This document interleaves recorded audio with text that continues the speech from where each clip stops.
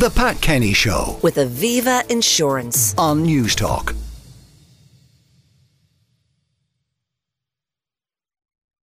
Now, we've reached an unparalleled moment, the Garda Representative Association's first ever vote of confidence or otherwise in Commissioner Drew Harris. The polls have closed. The votes are about to be counted. We'll be talking to Conor Lally of the Irish Times. He's the Irish Times crime and security editor in a moment. But first of all, Brendan O'Connor, president of the Garda Representative Association, which organised the vote, is on the line. Brendan, good morning. Good morning, Pat. Now, the vote is in. What can you tell us about it? How big an electorate did you find?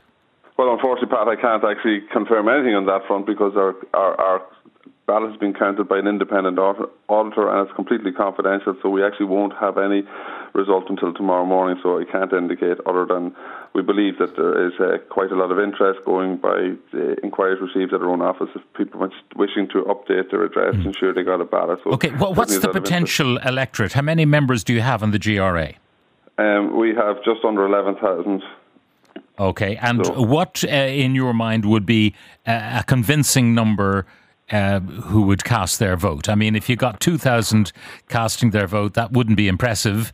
If you got... No, it wouldn't be. We would expect for any vote to have any weight, we'd have to have a significant number. And I suppose the overall number of ballots cast, we would like to see a majority, with whatever the result would be, that would be carried by a majority of members. As in the specific number, more than half of our members would actually have indicated. Okay, so whichever way it goes, you'd like 5,500 plus to carry the day, whichever way it went. Well, I mean, to give the result a mandate and authority, and to have it to inform discussions going forward, it would have to have a significant uptake. So that's what we await. Yeah. Now, when do you expect to have the result? And will you give us chapter and verse in terms of the total valid poll, spoil votes, all of that sort of thing?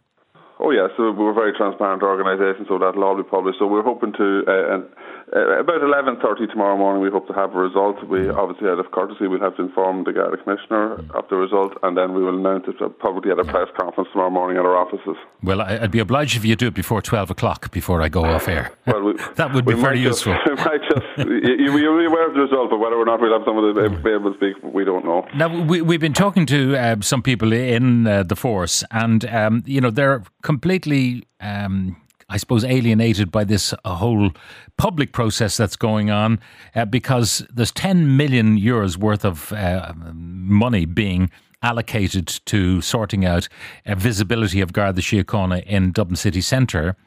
But first of all, they tell us that you need specific individual permission from a chief superintendent to go over 50 hours of overtime in any given month. Which... Yeah, I suppose that's just indicative of some of the processes that are in place and they're causing frustration. Again, the office perhaps that asks you to work and says that you're needed on the streets, you then have to apply for them for permission to work.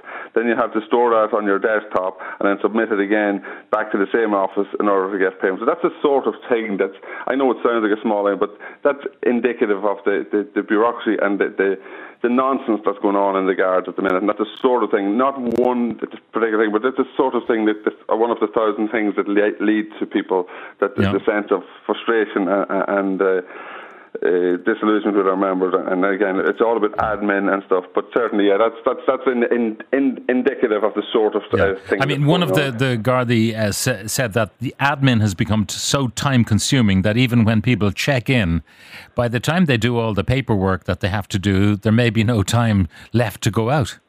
Yes, people are just completely overwhelmed and swamped with emails and then jobs that have to be done, which is really what we call it box ticking, which is, I suppose, a bit of a flippant phrase. But when they log on to their desktop or to their workstation, the amount of jobs they have to complete in relation to incidents that will never actually be progress, and that has been completely exacerbated by a system that's called IMS, which has been rolled out nationally, and it's already running in a couple of rural divisions, but we actually believe it will actually bring the entire system to a halt if something is not done in relation to the busier districts around the country and in Dublin.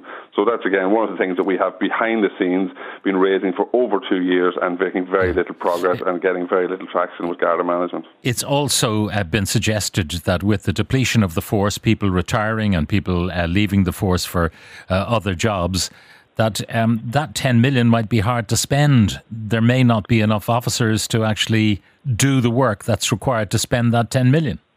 Yes, that is a problem that we're seeing increasingly, is that the members who are being asked to work, a lot of them are turning down those shifts, and we're seeing Gardaí from across the country being drafted into places like Temple Bar. So we have the situation where people, I think, came from as far away as Galway to police Temple Bar. So, I mean, it's again indicative of how... You probably weren't in the position to hear us, but just before 10 o'clock we were talking about Galway and the lack of police visible on the ground in Eyre Square and the violence that happened last weekend and so on.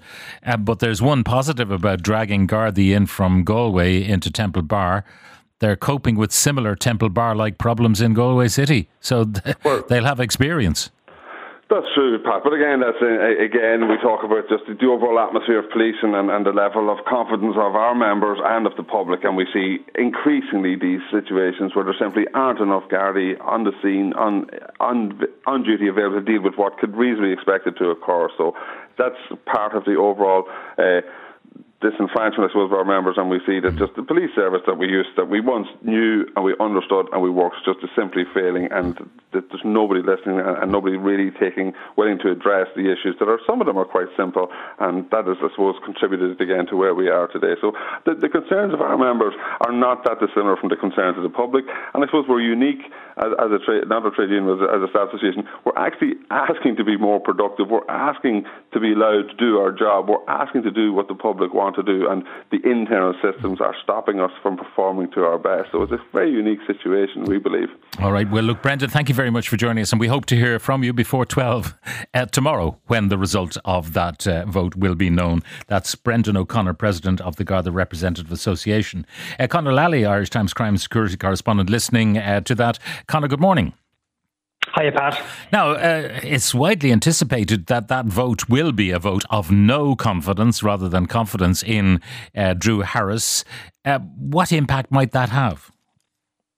Yeah, I mean, I think I certainly do think that the GRA will vote no confidence in him. And really, when we say GRA, obviously, Pat, what we're talking about is the rank and file guards all over the country. So it's an unprecedented move that, rank and file Gardaí would vote no confidence in the Garda Commissioner. We haven't been here before and we don't really know what's going to happen next. What we do know is that it doesn't really have any impact on Drew Harris's, standing in terms of his job. So no matter what way the vote goes, he keeps his job. The Taoiseach has come out as well and, supported him on that. So, it has no direct impact on him, but having said that, I think it'll really sour relations between himself and his workforce. And I think it's a blow to him. I mean, if I was in his shoes, I would be embarrassed, I'd be angry and so on. And he only just has under 2 years left in Garda Síochána as the Commissioner.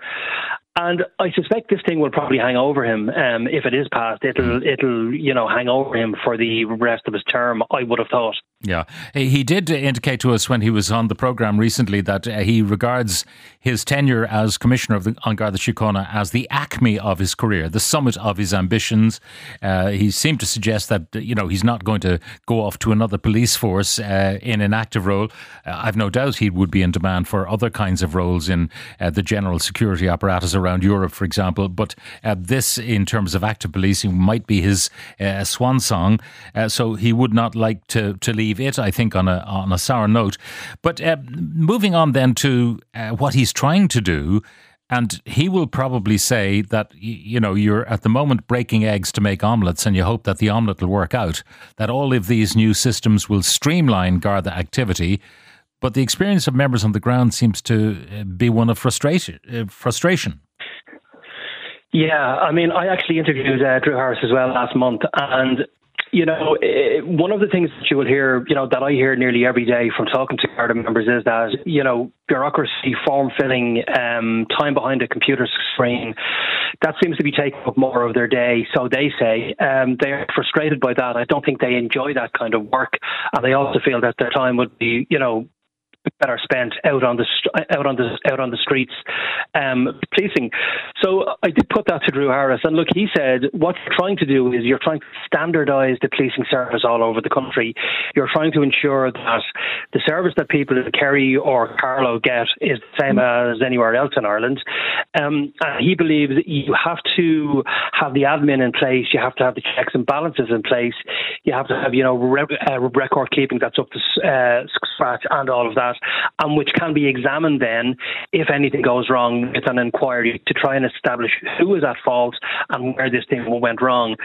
His argument is that once you standardise policing all over the country, you can then begin to raise that standard. Yeah. So he is basically saying that, look, this may be unpopular, people may not be happy about it, but this is the way any good police force operates in 2023. People will get used to it. It'll be streamlined, and that in the long term, it'll help improve the Garda service all over the country. That's his view on it. But he's certainly not happy with the GRA vote. Having said that, he believes that it's mainly over Garda rosters, and he believes, that's the big issue.